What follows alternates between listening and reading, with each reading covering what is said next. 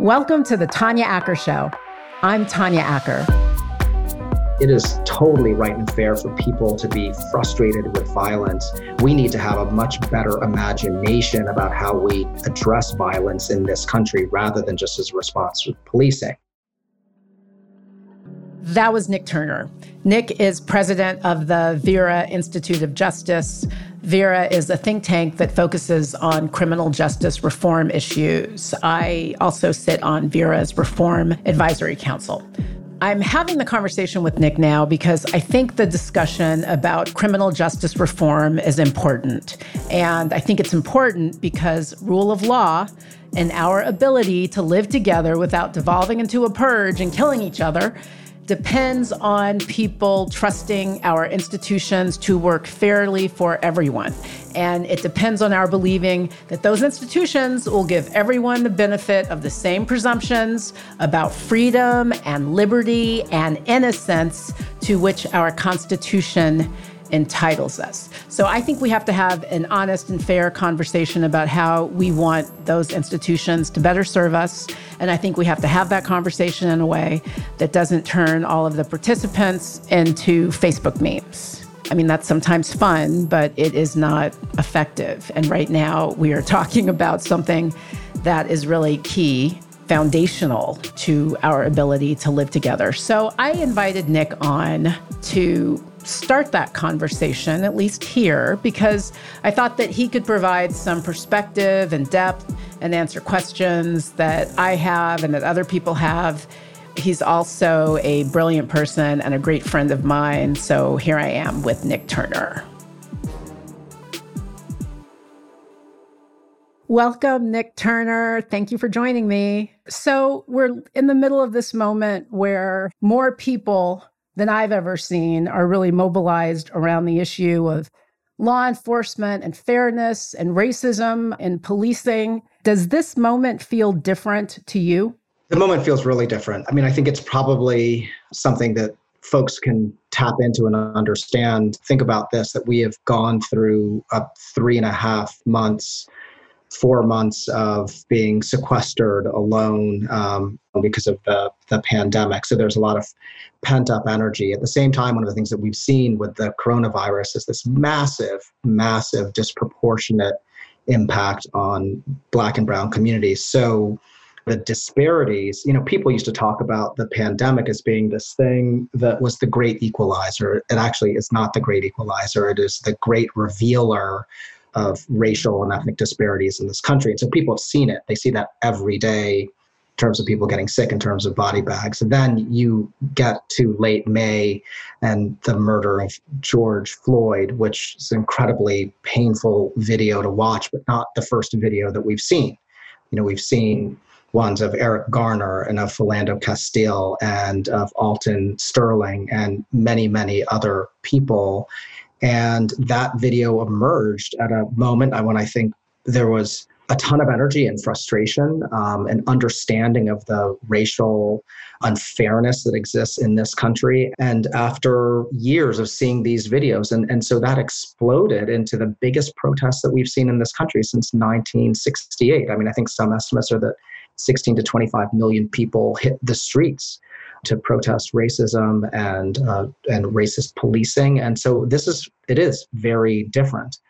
I think we see it in the statistics too. The level of support that people see for Black Lives Matter has increased significantly. The level of recognition that racism is indeed a core problem in our society, that has gone up substantially. And the concern about American policing has gone up. And so I don't think it's a sugar high. I actually think it's here to stay. And it's unlike any other time that I've been working on these issues. What do you say to the people who still don't see it as an issue that is uniquely focused or concerns Black people? So for instance, when CBS reporter Catherine Herridge asked President Trump about, and I'm going to quote her question. It was, why are African Americans still dying at the hands of law enforcement in this country? The president's response, and I'll quote his, so are white people. So are white people. What a terrible question to ask. So are white people. More white people, by the way, more white people.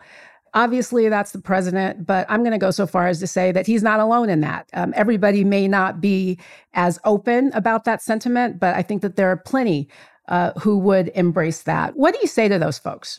I would say you're wrong. I mean, look, white people are harmed by the police. There's no denying that. But when you look at the statistics that are available to us, I'll give you an example. The Washington Post has created a database and it's kept track since 2015 of people who have been shot by the police. And the Black people are 3 times more likely to be shot by the police than white people. And if you then cut it for just people who are unarmed, they're 4 times more likely. So factually, the inhabitant of 1600 Pennsylvania Avenue is just plain wrong. And the disparities are plain and indisputable. But a lot of folks would say the reason we're more likely to be arrested or shot is because we're committing more crimes. What's the data on that? Well, I think that is a common belief and a common refrain. I mean, I think that is a more complicated picture than that. This country has a history of propping up propaganda and myth and imagery around Black criminality. I mean, we have seen it for centuries in this country where Black skin has been equated to criminality.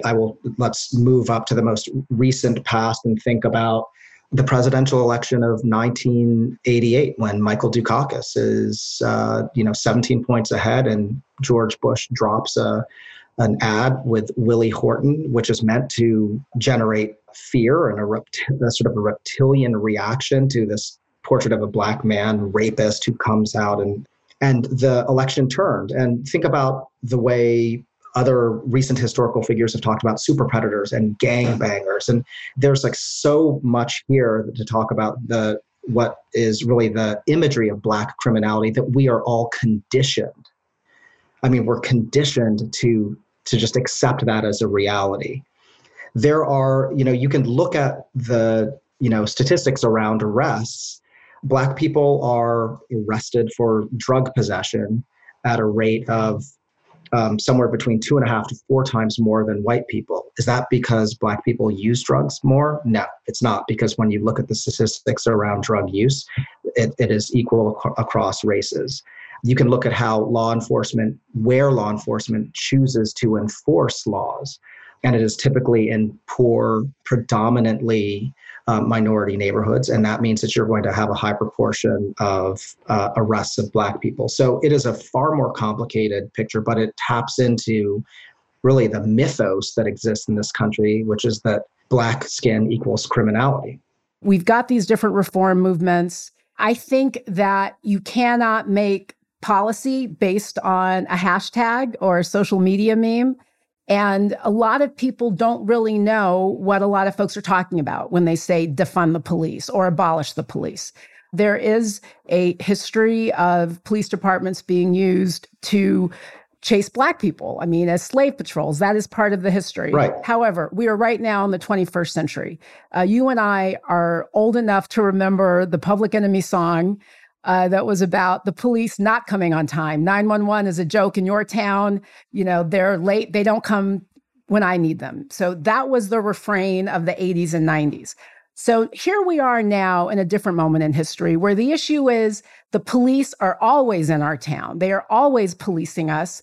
They're not giving us a break, which is leading to the defund the police movement. Now, can you explain what is your understanding and what is the best definition you can give us of the defund the police movement? Tanya, let me start with one thing, because you actually mentioned the root of American policing in slave patrols. And sometimes people will have a tendency to say, well, yeah, okay, like that was 150 years ago. That's not now. But it's a through line, so that exists. And then police forces for the decades that followed were the ones that enforced Jim Crow laws, that enforced post-Reconstruction laws where Black people were arrested and then sold to private industry in the South in convict leasing schemes because there was no labor market. And then all through the 20th century, any laws where there was de jure discrimination, that was enforced by the police. that brings us up to modern times where you still look at the enforcement of current laws, whether it's drug possession or whether it's public order things. So in New York, for example, 85% of the public order offenses, so urinating in the street or, things that don't quite rise to the level of misdemeanor, 85% of the people who are given a summons are Black and brown. It was the same thing with stop and frisk. So you see the racism and racial disparity exist throughout the history. I mean, it is a through line. So that's an incredibly important thing to understand. So I don't want to be dismissive of the history, but you do recognize that in 21st century America, there is some need for some law enforcement institution of some sort. You would agree with that? Yes. So look, here's the thing. What is modern American policing? Modern American policing is an entity that we decided to commit a set of social and economic problems to be the responder to. So we have, in American policing, and just to get clear on the numbers, $115 billion is spent every year on American policing. If you think about what it means for cities, most cities, LA, where you are, about 50% of the general fund for the city of LA goes to law enforcement. So we're spending a ton of money on law enforcement. There's a tendency in law enforcement both to overreach and over-enforce. So what do I mean by that? In America, there are 11 million arrests a year. Guess what percentage of those are for violent crimes? 5%. Of the 11 million people who are arrested in the United States every year, only 5% of those arrests are for violent crimes. So the imagery that we have of, shootings, violence on the street, we need to have the police force, the size and scope that it is right now, being able to be out there and address it. That statistic points out that is simply not so. There have been studies that have looked at the deployment of police and the use of their time. There was something that was in, I think the New York Times about a month ago in the Upshot column. And the average in 3 cities was that in terms of the time that they spend, 4% of their time handling violent crime. More than half of their time spent handling traffic infractions and non-criminal matters. That's an amazing thing. 4% of their day is spent on violent crime, half of it on non-criminal and traffic infractions. And so then we have to ask ourselves, why are we asking 2 cops in a patrol car with guns to be addressing a bunch of conduct and many things that there might be other people who are better suited for? So we've got an incredibly expensive system that is rooted in racism and that expresses itself in racist ways even today. And it's not just about a few bad apples and individuals. It is using the tool that is available to it, which is arrest and enforcement, and it's using it in an overbroad way. So let's begin there to then talk about what we mean when we say defund the police. And I think what people are saying is policing as it is currently situated as the entity that is meant to solve all socioeconomic problems in America and is doing it the way it is, we don't need it anymore. We need a different commitment to public safety. And it's not just about law enforcement providing public safety. It is about a broader array of responses, public health responses, community responses, and yes, policing for certain things. And we want that policing to be done differently, but it should be much more narrow.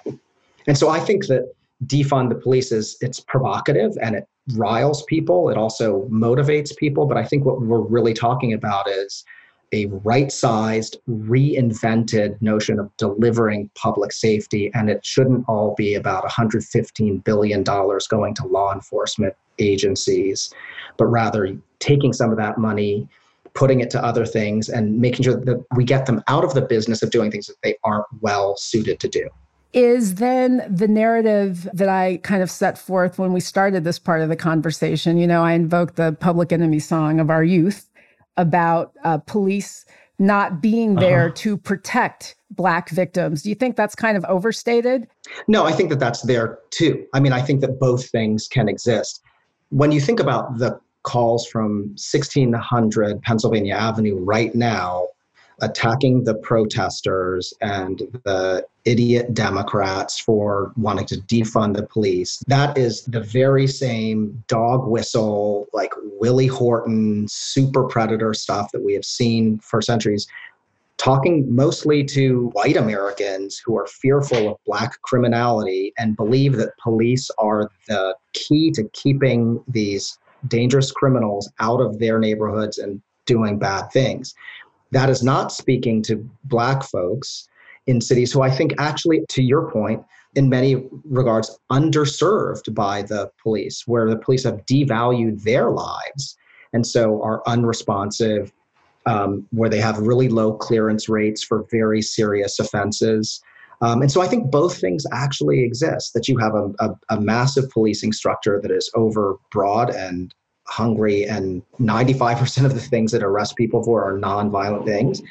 And then it is also insufficiently attentive of what Black folks need in cities where there are where dangerous things do happen.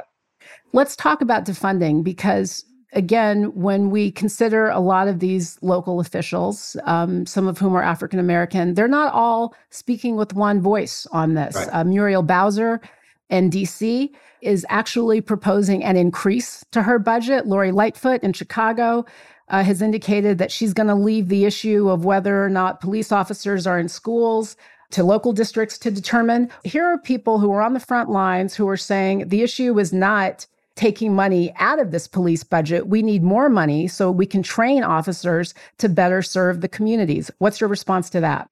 That's a great question. I mean, I think the preface that I want to add, Tanya, is that Black folks wanting safety and wanting to be protected from violence, we have existed in society where the formula has been, well, the only way you get that is by arresting people, by putting more cops on the street, by having them engage in certain kind of tactics than by, incarcerating people.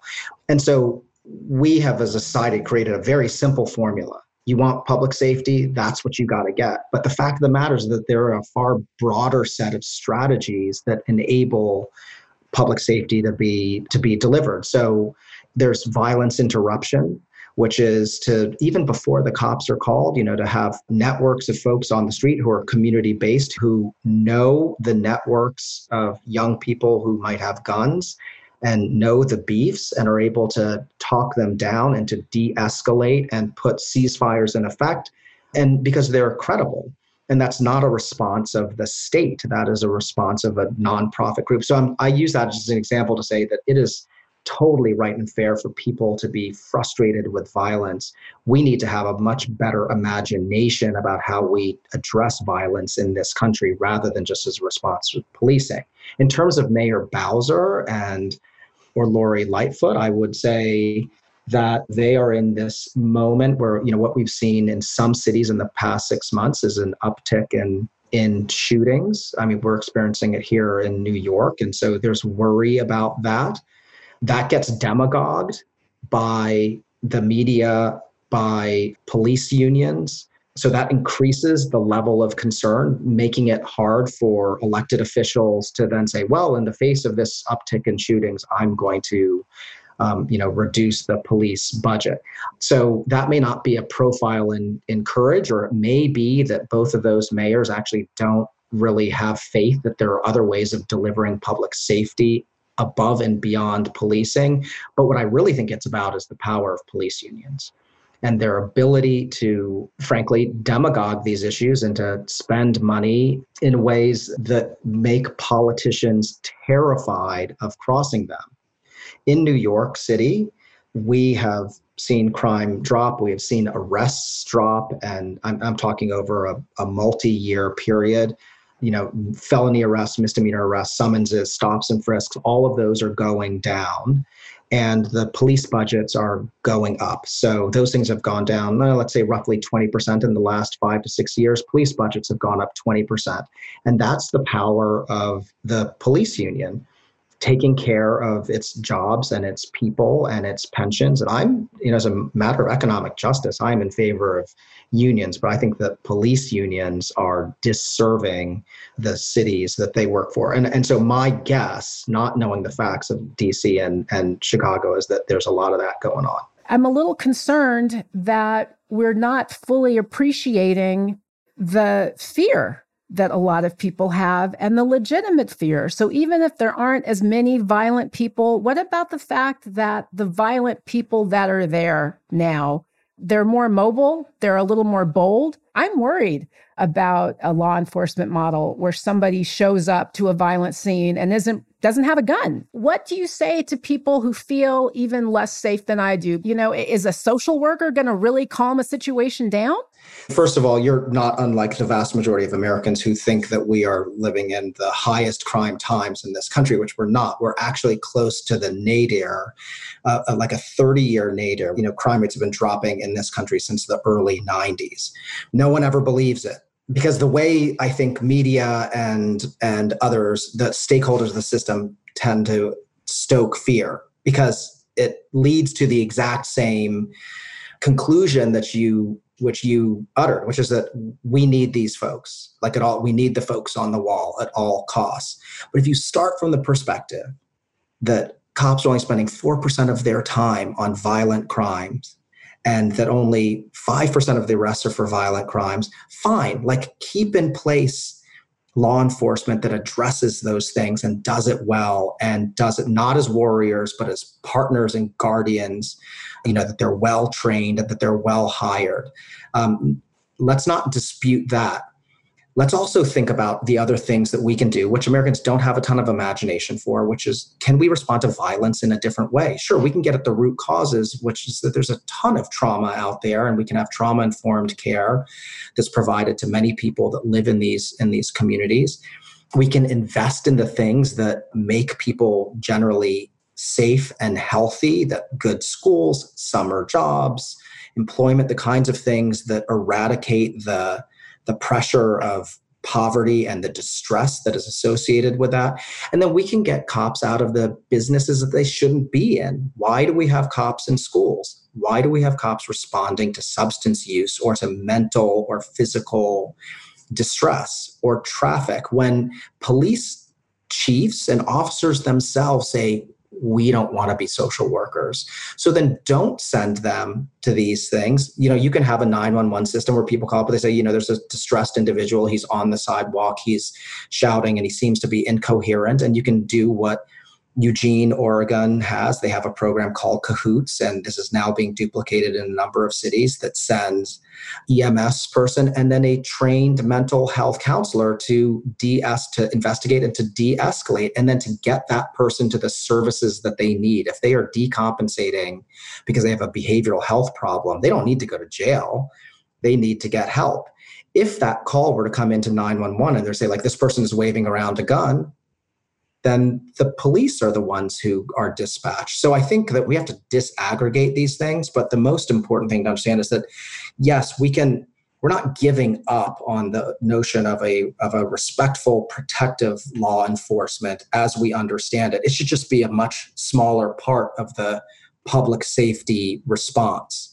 Because if you do that and you take care of the root causes and you take care of people's safety and health without two folks in a car with guns, that actually produces public safety. And but here's the thing that's hard in America, but we should all be reminded about.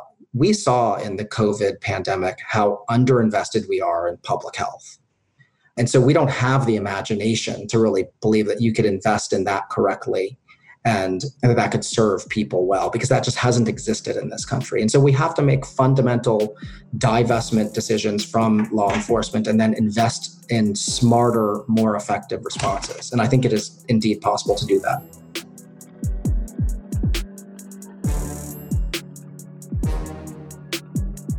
Hi, everybody. Just a quick break to say thank you. Thank you for being here. Thank you for listening. And if you're enjoying this conversation and you're looking forward to all of the great ones I have coming up, I would so appreciate it if you go onto iTunes, give me a 5-star review, subscribe to the podcast, share it with your friends and family on social media, on email if they're not on social media, even text. Share it how you can, and I will really, really appreciate you for it. Now, back to my conversation with Mo Kelly. Is there any room for compromise with unions as an institution? Well, up until the most recent period of time, the last few months, I would have said no, that the unions are so powerful and have elected officials running so scared that the footprint of policing is going to remain bigger and that they will always get the budget and the head count that they want. But I do think that we have arrived at a point where we're starting to see real differences. So in the past few months, many of the things that police unions hold dear. So we've seen in a number of cities budget cuts. I think that they are, insufficient. I think they're generally superficial, and some of them are really quite pretend. But we've seen them in New York. We're seeing it in LA, Portland, and other cities. But we're also seeing a rollback of some accountability protections for police that were put in place by their unions. So there's a law here in New York that we call it 50A, but it basically says that police officer misconduct records are sealed. So you never know when a police officer, if he or she has engaged in misconduct, you can't get at the records to see whether that happened, as it did with Derek Chauvin, like 17 times in 19 years. And that law was just repealed. That's good for accountability, because if there are bad apples, then we should know, and then there are other laws where, for instance, if a police officer is engaged in misconduct, that it's been written into the collective bargaining agreements that that officer cannot be interviewed by investigators for 48 hours. Why? Well, because that gives that officer time to lawyer up and get the story straight, and then as a result, the prosecutors are unable to pursue prosecution if they wanted to, an investigation. So I think what I'm saying is that the power in the unions is pretty substantial. I was not particularly hopeful about it, the ability to sort of break that up until May. You said that as a matter of economic justice, you support unions, yet you criticized union-backed protocols that would, for instance, prohibit interrogating a police officer until such time as he has the opportunity, as you put it, to lawyer up.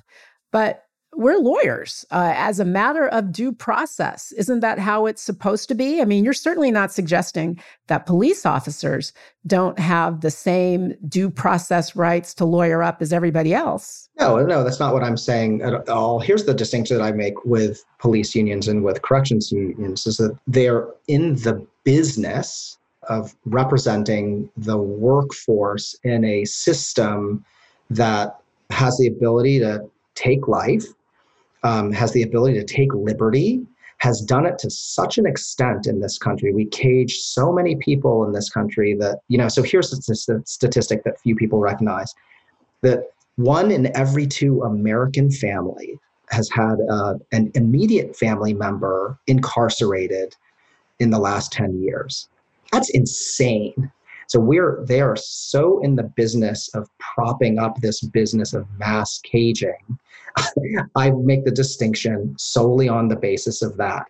And then the way these places protect their jobs and their benefits is to engage in the demonization and fear-mongering and dog whistle tactics that they're some of the biggest supporters of that make elected leaders run scared. And they've got incredibly generous benefits for their people. You can look in any state that is unionized, you will find that first responders have the most generous benefits and pensions of everyone. And their work is hard. I get that, but I resent the political power being used to keep a massive superstructure propped up and running for economic benefit that has so many burdens imposed on so many people. I just think that that's fundamentally distinguishing. Can you help us distinguish between the defund the police movements and then the abolish the police movement?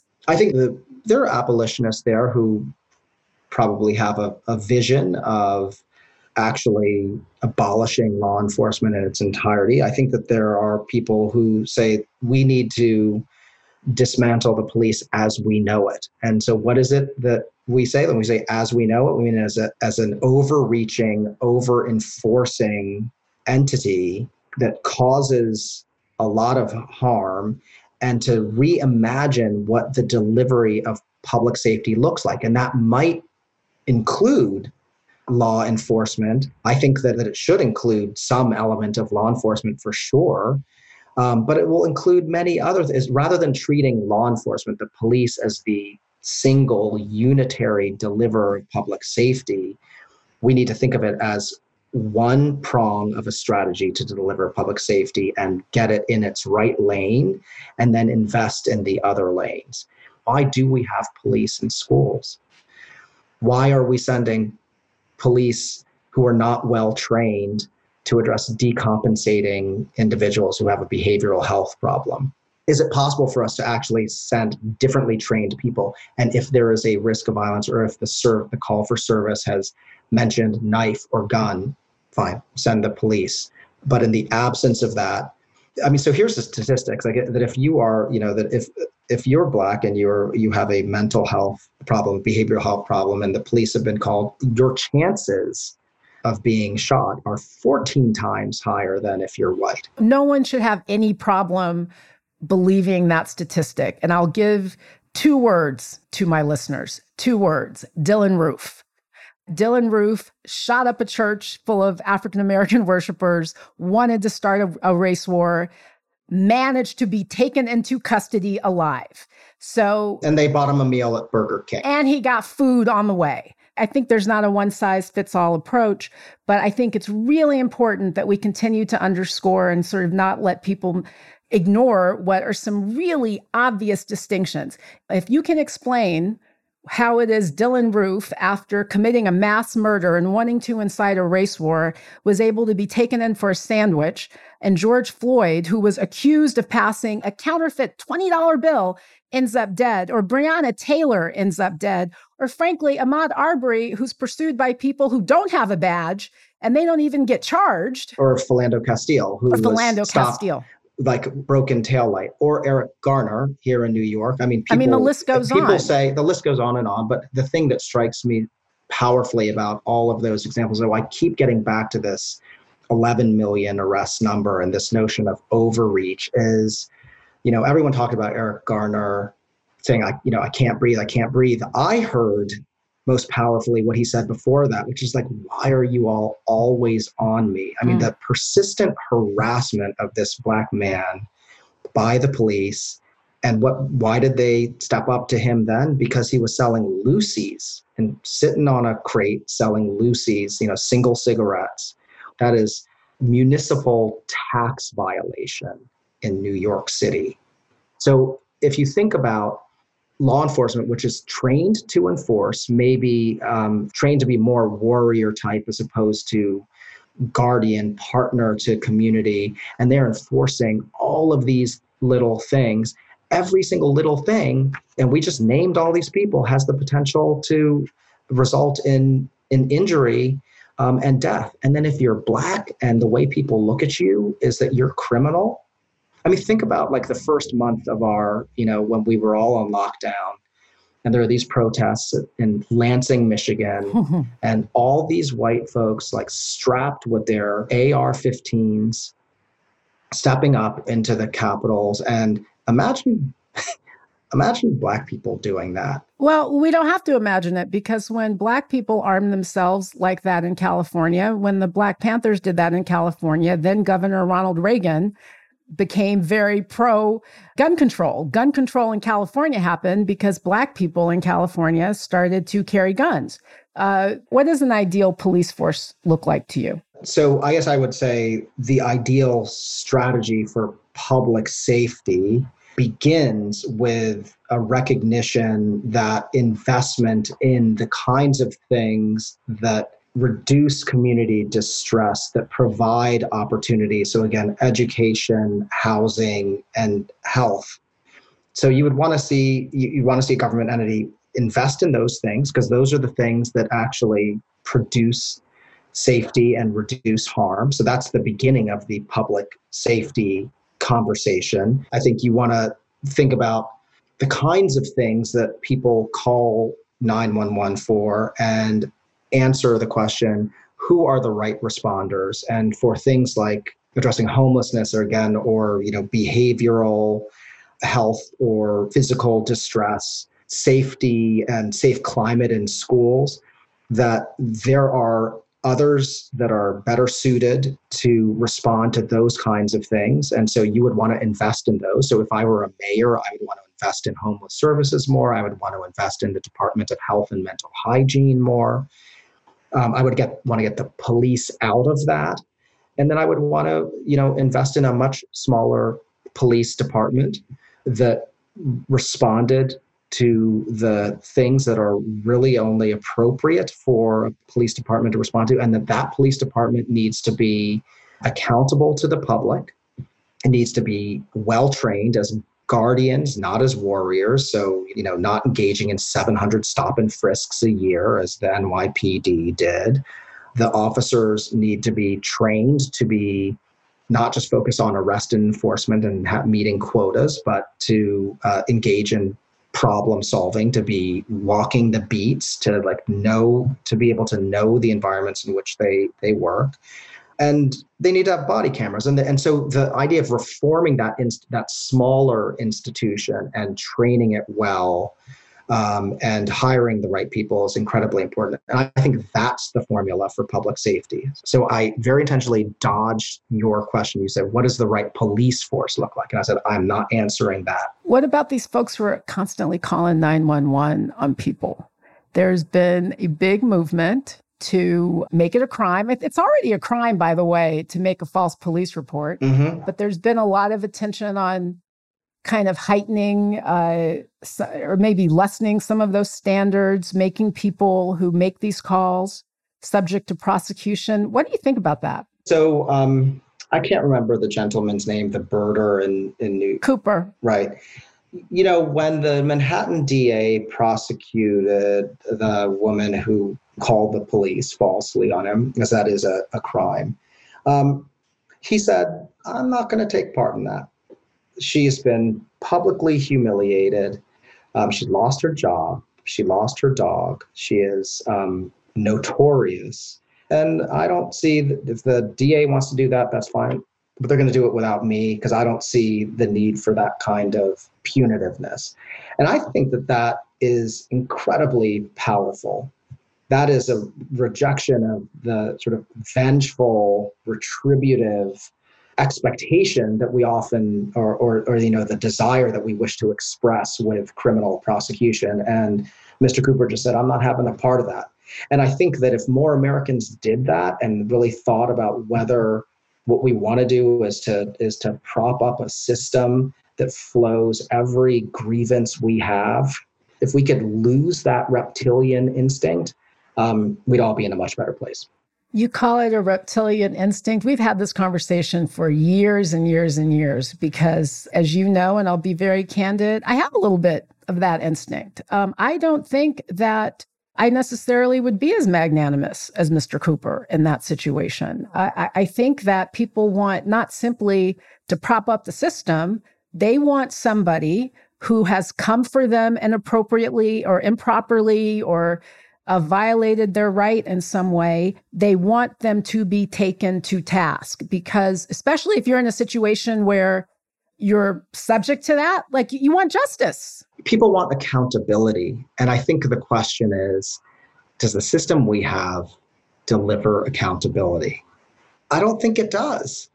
How does it deliver accountability? I mean, we have people, so they get arrested and then that is their debt to society. They're arrested or they're incarcerated. People who are incarcerated end up returning to prison or jail at astonishing rates because they're mistreated, they're put in terrible conditions, and they don't return to society better able to succeed or better able to, have paid their debt and then be fully contributing members of society. So I guess I think like as a matter of passion, maybe it is satisfying for people. But I think if you talk to a lot of people who are harmed by criminal conduct, they will say it's the only option that is offered to us. There's nothing else. So in the absence of that, yeah, I guess fine, I'll testify, or yes, I want this. But we as a society have not offered any set of alternatives that provide some restoration, some healing, and some accountability. And so, yeah, when you've got a really limited menu, you go to the restaurant and you open the menu and there's like a one offering and you're hungry, that's what you're going to eat. Before we go, I just want to touch briefly on the impact of COVID on jails and on inmates. There are some compassionate releases. I know in a lot of jurisdictions, people with 180 days or less, in some cases, are being released because the pandemic is, as I understand it, really spiraling out of control in jails and prisons. It is. So the California Judicial Council has promulgated a rule that would eliminate bail in all but the most serious offenses and many offenses. And as a result of that, so this goes back to accountability, and I think what annoys people. I shared an article with you, Nick, about a man in California, in Glendora.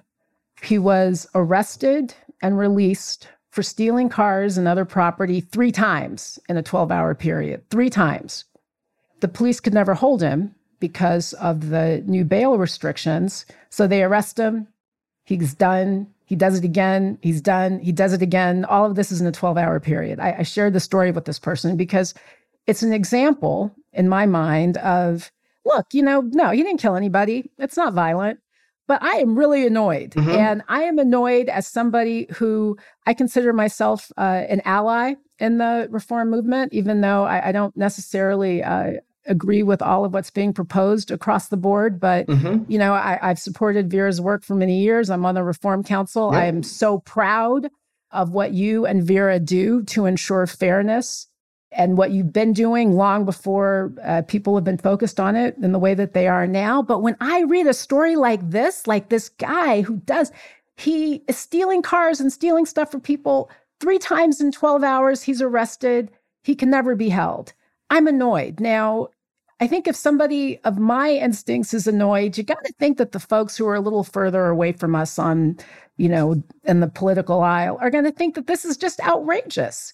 So what do we do with this? This isn't, I don't think this is about being reptilian. It's not about not having imagination. It's about seeing somebody who really doesn't give a good gosh darn and being mad about it. Yeah. So I guess I would say that let's stipulate that is worth being annoyed about, but then say that is one data point.